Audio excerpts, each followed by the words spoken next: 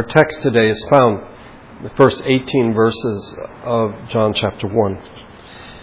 In the beginning was the Word, and the Word was with God, and the Word was God. He was with God in the beginning. Through him all things were made. Without him nothing was made that has been made. In him was life, and that life was the light of men. The light shines in the darkness, but the darkness has not understood it. There came a man who was sent from God. His name was John. He came as a witness to testify concerning that light, so that through him all men might believe. He himself was not the light. He came only as a witness to the light. The true light that gives light to every man was coming into the world. He was in the world, and though the world was made through him, the world did not recognize him. He came to that which was his own, but his own did not receive him. Yet to all who receive him, to those who believed in his name, he gave the right to become children of God. Children born not of natural descent, nor of human decision or a husband's will, but born of God. The Word became flesh, made his dwelling among us. We have seen his glory, the glory of the one and only, who came from the Father, full of grace and truth. John testifies concerning him. He cries out, saying, "This was he of whom I said, he who comes after me has surpassed me because he was before me." From the fullness of his grace we have all received one blessing after another. For the law was given through Moses. Grace and truth came through Jesus Christ. No one has ever seen God, but God the one and only, who is at the Father's side, has made him known. We have now, for several weeks, been looking at the doctrine of creation. What we've looked at thus far is to see how the neglect of the doctrine of creation has had an impact in the church, in the academy, and in society as well. And last week, we continued with the thought that one cannot tell the story of redemption without telling the story of creation. We cannot tell the story of creation apart from the story of redemption. As we have seen, if one believes that God created the world, the result of which is creation, then one also believes that creation has a purpose. It has a telos, if you wish, an end, a direction in which it is going.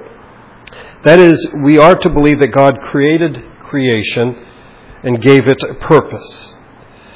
But if a society or the academy rejects the existence of God, then the focus is no longer on the purpose of creation, but rather on the various causes that may exist within creation. And the belief is that such causes exist apart from deity, from God, any creator. And inevitably, humans take it upon themselves, the task of assigning a purpose to nature. The result is that creation is seen as a burden and a curse, and it is seen as lacking any purpose whatsoever. Nature, as it is now called by humans rather than creation, has only the purpose that we might assign to it. The reality is, what we have seen in Scripture is that the purpose of both creation and redemption, because we cannot see one without looking at the other, the fulfillment of both creation and redemption are found in the new creation. Jonathan Wilson, who has written on this, writes, we may say simply that God works creation and redemption for this, the new creation. By the way, you may remember that in the promise of forgiveness after the prayer of confession, that if anyone is in Christ, the new creation has come. The story of creation, as is found in Genesis, assumes God's redemptive work in its historical origins and its theological character. We saw this several weeks ago. Consider, when did Moses write down the book of Genesis? When was it that he told Israel what had happened in the beginning of things? Well, it happened after the Exodus. They had been miraculously redeemed, taken out of slavery. They are now at Sinai making a covenant with God, or God is making a covenant with them. And now, in the light of redemption, God has redeemed them. Moses now tells them, the God who redeemed you is also the God who created the world. It is in the context of redemption that Israel learns of creation. And how would the Israelites even know this to be true? I mean, certainly there must have been people who doubted, who said, Moses, how do we know this isn't just a fairy tale? Well, they knew that the story he was telling them of creation was true because they had just lived through the story of redemption. And the God who did miraculous things, the 10 plagues on Israel, the opening of the Red Sea, feeding them with manna, this is the God. To say he created the world, that's not a real stretch for them. Because God, in fact, had done the miraculous. He had brought them out of slavery after 4 centuries of being slaves. Because they had experienced and been participants in God's redemption, they believed in God's creation. For us, I think what we need to recognize is that we can only recognize the world as creation because of God's redemption. And I think if, in fact, we back away from God as Redeemer, ultimately we sort of back away from God as Creator, and this is creation, and then we sort of go into this is nature, this is the environment, rather than having a sense that this is what God has made. As Christians, we confess that the way things are now is not the way that it has always been, nor the way that it will always be. The world is indeed a place of suffering and of pain. But when we confess that, when we admit that the world is not as it has always been, we also say that God is redeeming the world. God will make all things new. And it is this conviction that God is changing the world that should in fact change everything about how we live in the world. Consider that if in fact we believe the world is as it has always been and always will be, then I think fatalism is the only thing that is possible for us. We accept the conflicts and the dangers, the struggles, disease, death, everything, and just try to make the best of it, sort of grin and bear it. But if in fact in Jesus Christ we know that God is redeeming His creation, then we can live in it with trust, with expectation, and with joy. We can look forward with anticipation to the redemption that is already begun. It began with the resurrection of Jesus Christ. And one day it will be complete. So, as Christians, we are to confess and to live out our convictions about creation. And we learn about creation only through God's redeeming work. On the other hand, if in fact we do what many Christians in our generation, and I would say for the past 300 years have done, if we separate creation and redemption, then the world becomes somewhat unreal. It becomes unreal. It becomes a world without meaning. Think a moment. If in fact we separate the two stories, the story of creation, the story of redemption, what happens? Well, I think we become very modern and we become very scientific. The assumption of science is that the way the world is the way that it has always been. There are Christians who critique this, as we saw last week, but in fact what they do is they are buying into the same assumptions that we should view nature rather than creation as something that is there, something that is to be understood, that we can understand apart from redemption.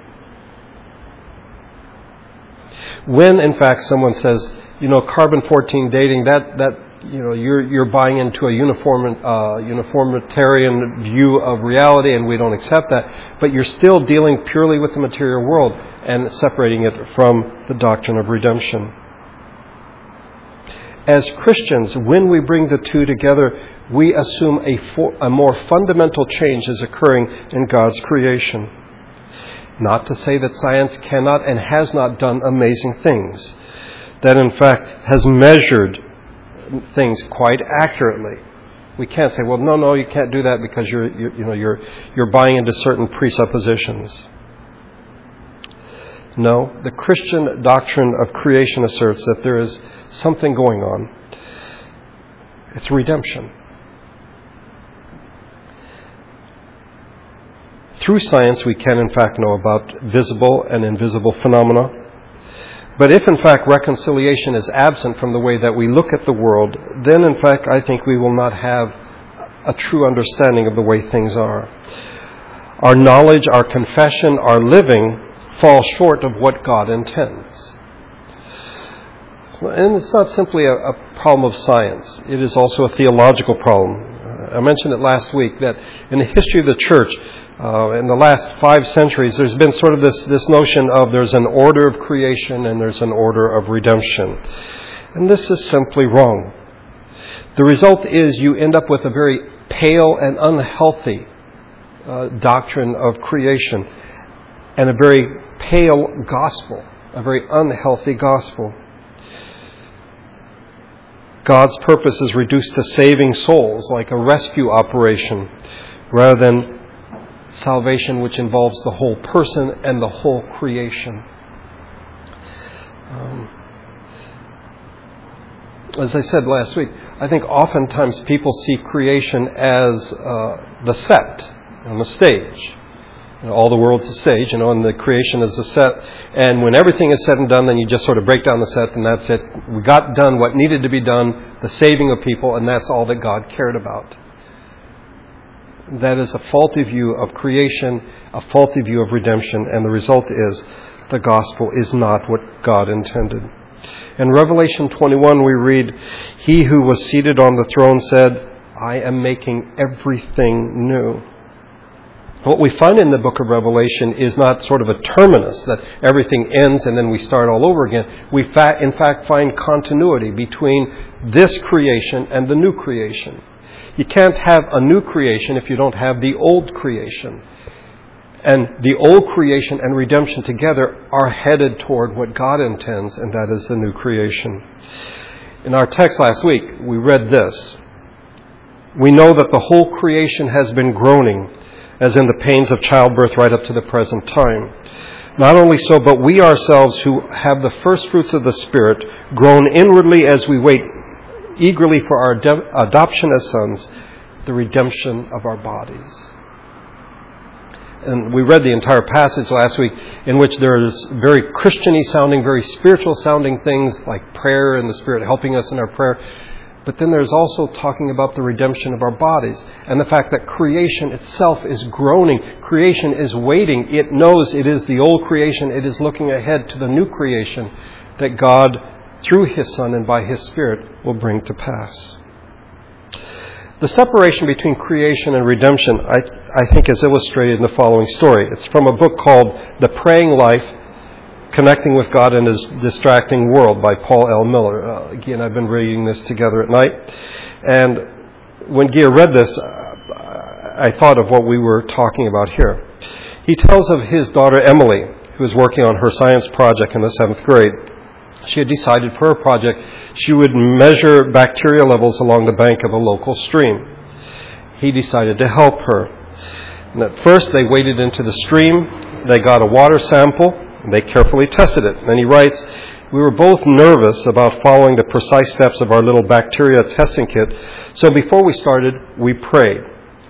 Our family's record with science projects was not stellar." And he gives a list of just the disasters that his other kids, in one particular one, his wife actually accidentally threw out her son's science project. So he writes, "We definitely needed to pray."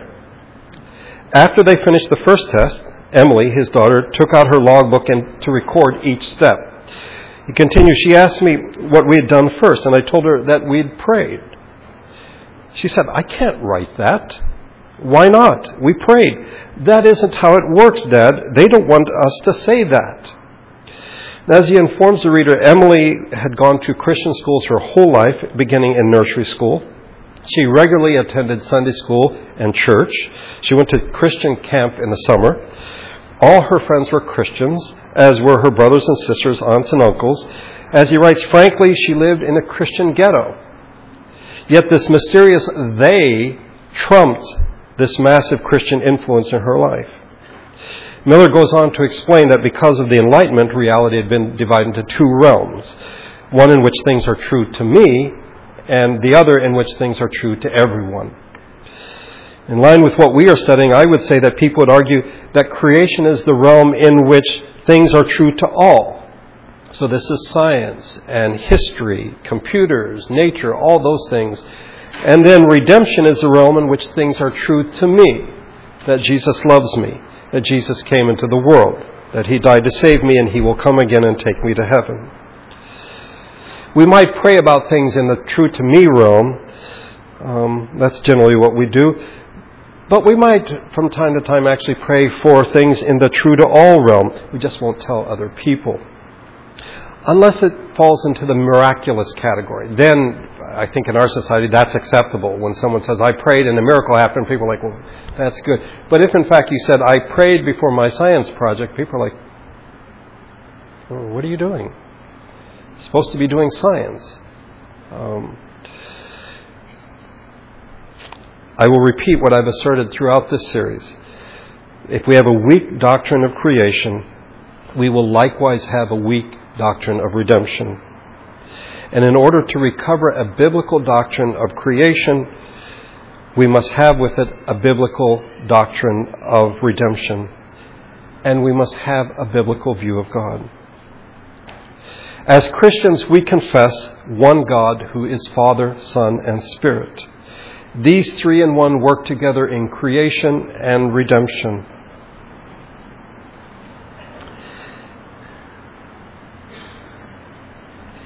I think none of us have a problem with it in terms of redemption.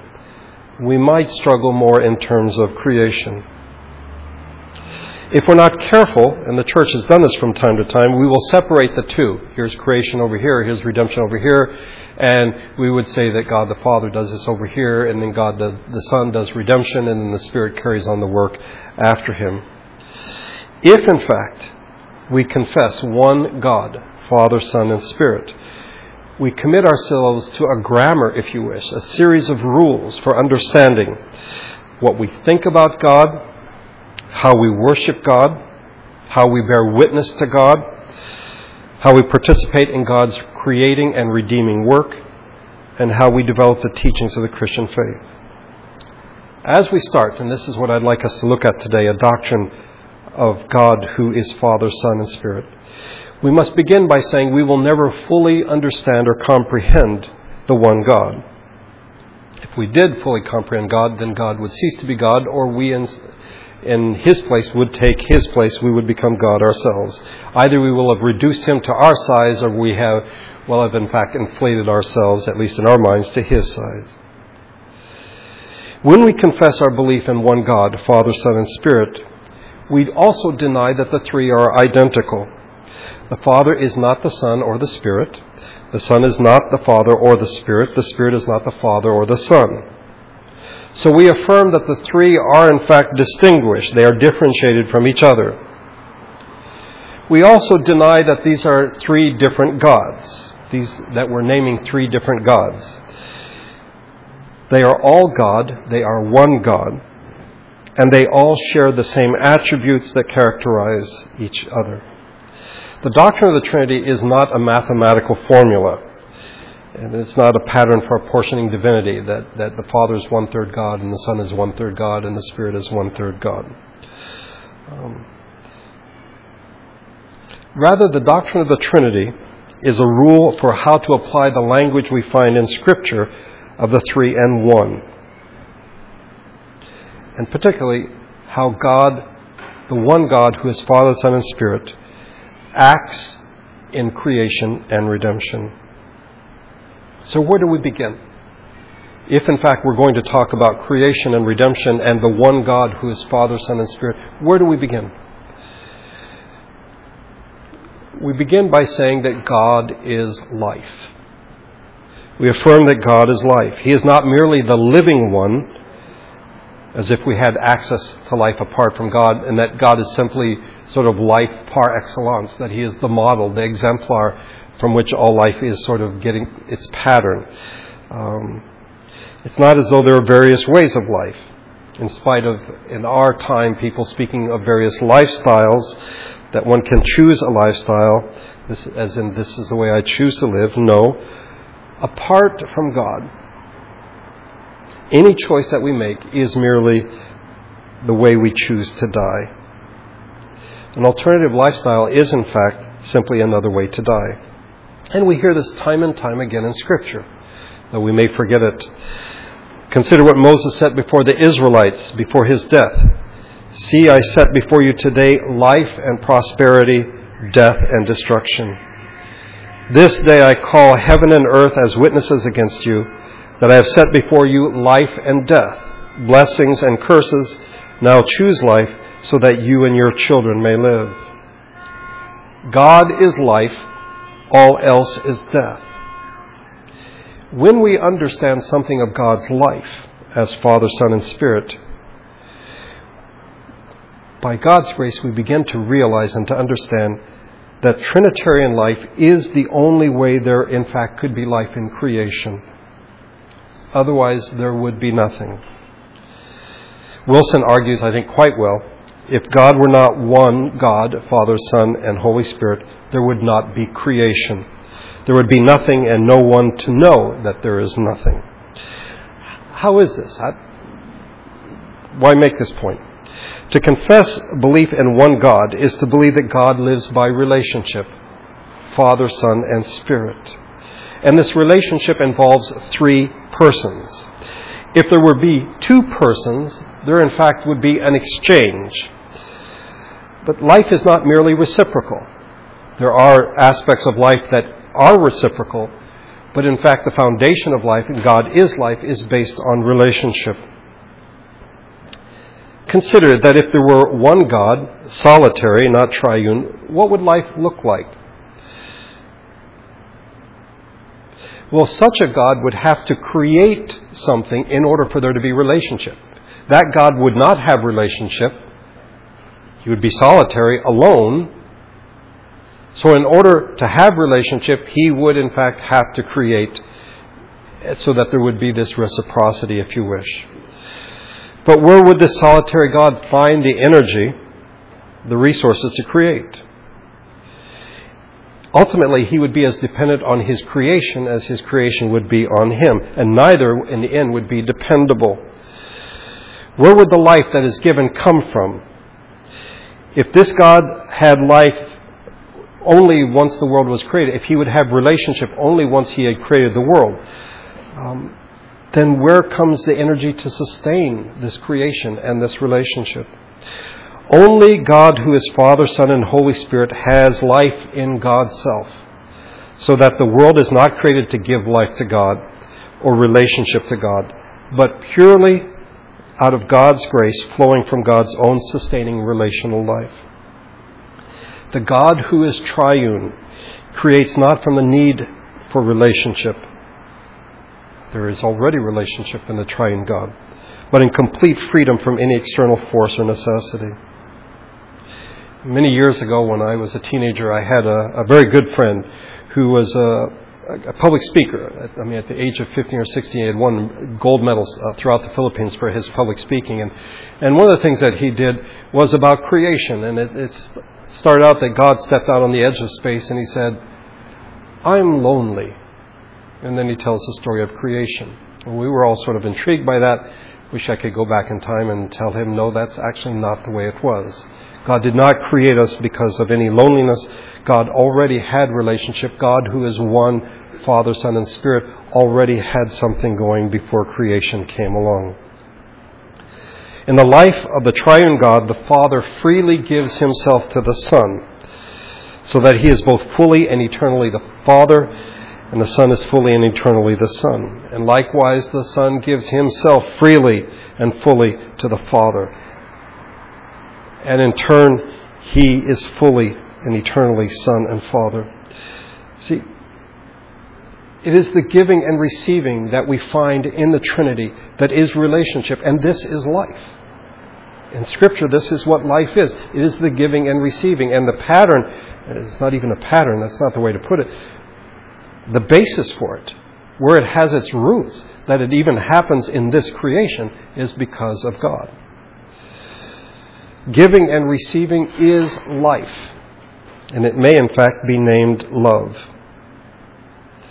We believe in one Creator, Father, Son, and Spirit. However, let's be clear. In the biblical witness to creation and redemption by the Father, Son, and Spirit, the language used is that of praise and of thanksgiving, testimony, and wonder. But oftentimes, the language is not what we would consider Trinitarian. We don't find specific references to members of the Trinity. For example, when we began this series, we began in Genesis 1:1. In the beginning, God created the heavens and the earth. We don't read, God, who is Father, Son, and Spirit, in the beginning created the heavens and the earth. I think in order to have a Trinitarian grammar of creation, we in fact must go to someone or somewhere where there already is a grammar, and that is in redemption. That when we look at redemption, we are given a much more explicit explanation that God the Father sends the Son. It is the Son who accomplishes the work, and it is the Spirit who continues the work.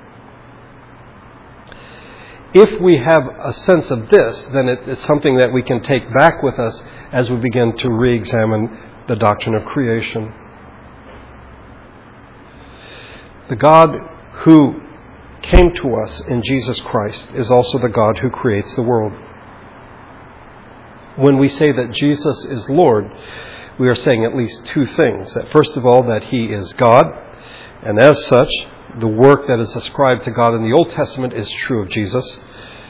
And we see Jesus as the Creator of the universe. We saw it in our text today. We've also seen it in a previous text in Colossians 1. He is the image of the invisible God, the firstborn over all creation, for by Him all things were created. Things in heaven and on earth, visible and invisible, whether thrones or powers or rulers or authorities, all things were created by Him and for Him. He is before all things, and in Him all things hold together. And He is the head of the body, the church. He is the beginning and the firstborn from among the dead, so that in everything He might have the supremacy. I would suggest to you that this last verse I think we're much more comfortable with, that He is the head of the body, the church. Yes, this sounds very theological, this sounds very Christian. Yes, this is very spiritual. But to in fact say that He created the world and that He sustains it, that's something that we would rather relegate to another realm. We call that maybe the realm of science, the realm of nature. But in fact, the two must go together. In terms of redemption, we confess that the Father sends the Son does the will of the Father, and the Spirit completes the work of redemption. He gives us life in the Son by the gift of faith. And this is what we find in creation. Creation comes from the Father through the work of the Son by the life of the Spirit. And then it is returned to the Father by the life of the Spirit through the work of the Son. So what we confess, what we should confess, is that what is true of God's work in redemption is true of God's work in creation. In both works, creation and redemption, the Father, the Son, and the Spirit have differentiated roles. It's a lot clearer, I think, in redemption than it is in creation. But this, in turn, helps us more clearly see God's work in creation. In redemption, we come to see that salvation is the will and work of one God.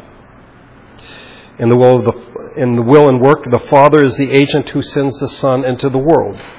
The Son is the direct agent of salvation through His incarnation, His crucifixion, and resurrection. The Spirit is the agent of the continuation and completion of our salvation through conviction, faith, and sanctification. So we can safely conclude that in creation, each member of the triune God is involved. If in fact we were to ascribe it to God the Father alone, we would not be reflecting the life of the triune God. We would in fact see God as solitary, not as three in one. And we would not be able to account for relationship. We simply would not. So when we come to the New Testament, and things I think are a bit clearer there, that God sends the Son, and the Son does what He's been told to do. He comes and lives among us. He is put to death. He is crucified. He is buried, and then He is raised from the dead. And then He sends the Spirit to continue the work. We see that most clearly. Now we need to take that paradigm and go back to creation and there have an understanding that each member of the Trinity is involved.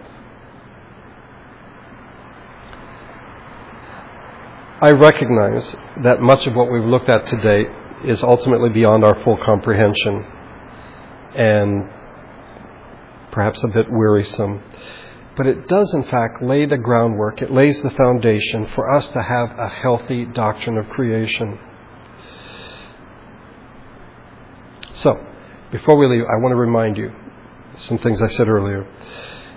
God is life. In the life of the triune God, the Father freely gives himself to the Son, so that he is both fully and eternally the Father, and the Son is fully and eternally the Son. Likewise, the Son gives himself freely as the Son to the Father, so that each is fully and eternally Son and Father. And that giving to each other is, in fact, the life of the Holy Spirit, who in receiving from and giving to the Father and the Son is fully and eternally the Spirit. Again, this is beyond our ability to fully comprehend. But what I want you to hear today is that in the giving and receiving, there is life. That is what life is, the giving and receiving. It is something we also call love. So when we speak of life, we should speak of giving and receiving. And yet the reality is creation is not as it should be. This giving and receiving in order to be living has been turned upside down. Let's be honest, we don't think in these terms. In rebellion against God's rule and God's way of life, the world is now ruled not by giving and receiving, but by taking and keeping. If you look in Scripture, the word for this taking and keeping is death. This is death. We first find it in Genesis chapter 3, where Eve saw that the fruit of the tree was good for food and pleasing to the eye and desirable for gaining wisdom. She took it and ate it. And the key to understanding this act is that she, in fact, took it. She did not believe that God had given and would continue to give all that was needed for blessing in life. Instead of allowing God to give and she would receive, she, in fact, decided, I will take it and keep it for myself. And in doing so, she turned from life to death. Life is giving and receiving. Death is taking and keeping. And again, I don't know if you recall what we confessed earlier today from Psalm 106.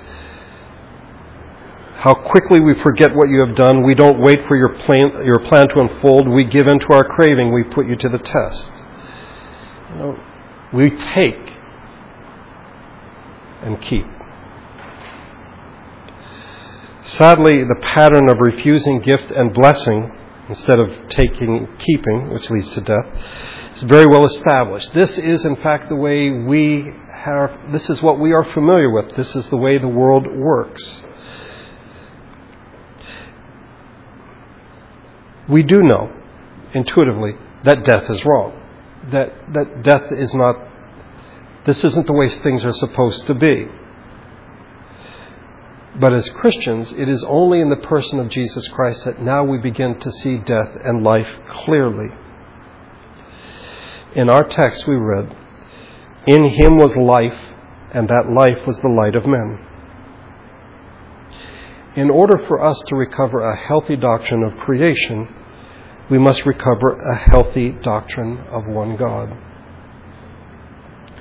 We believe in one God, one Creator, who is Father, Son, and Spirit.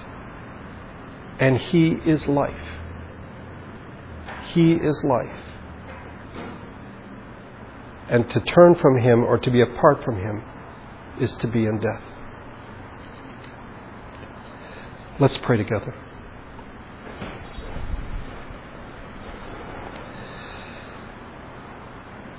Our Father, today we have been in deep waters as we seek to understand who you are, Father, Son, and Spirit.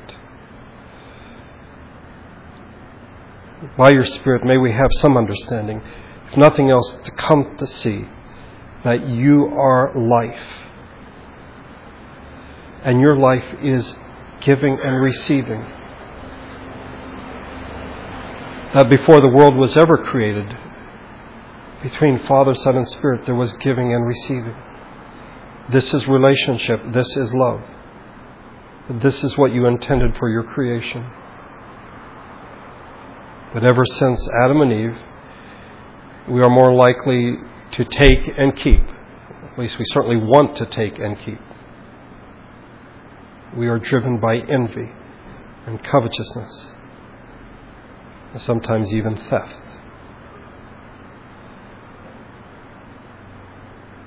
We live in a world of death.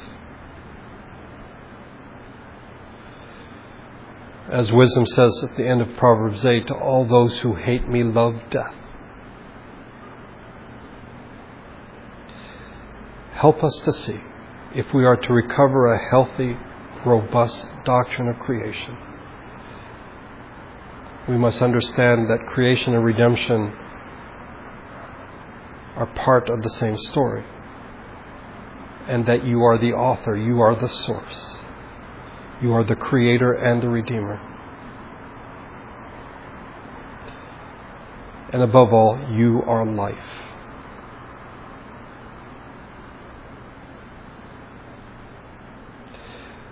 I think we're far too modern, far too scientific for our own good. By your grace, may we begin to see things as they are through Jesus Christ, that this is your creation, not simply something you did millennia ago.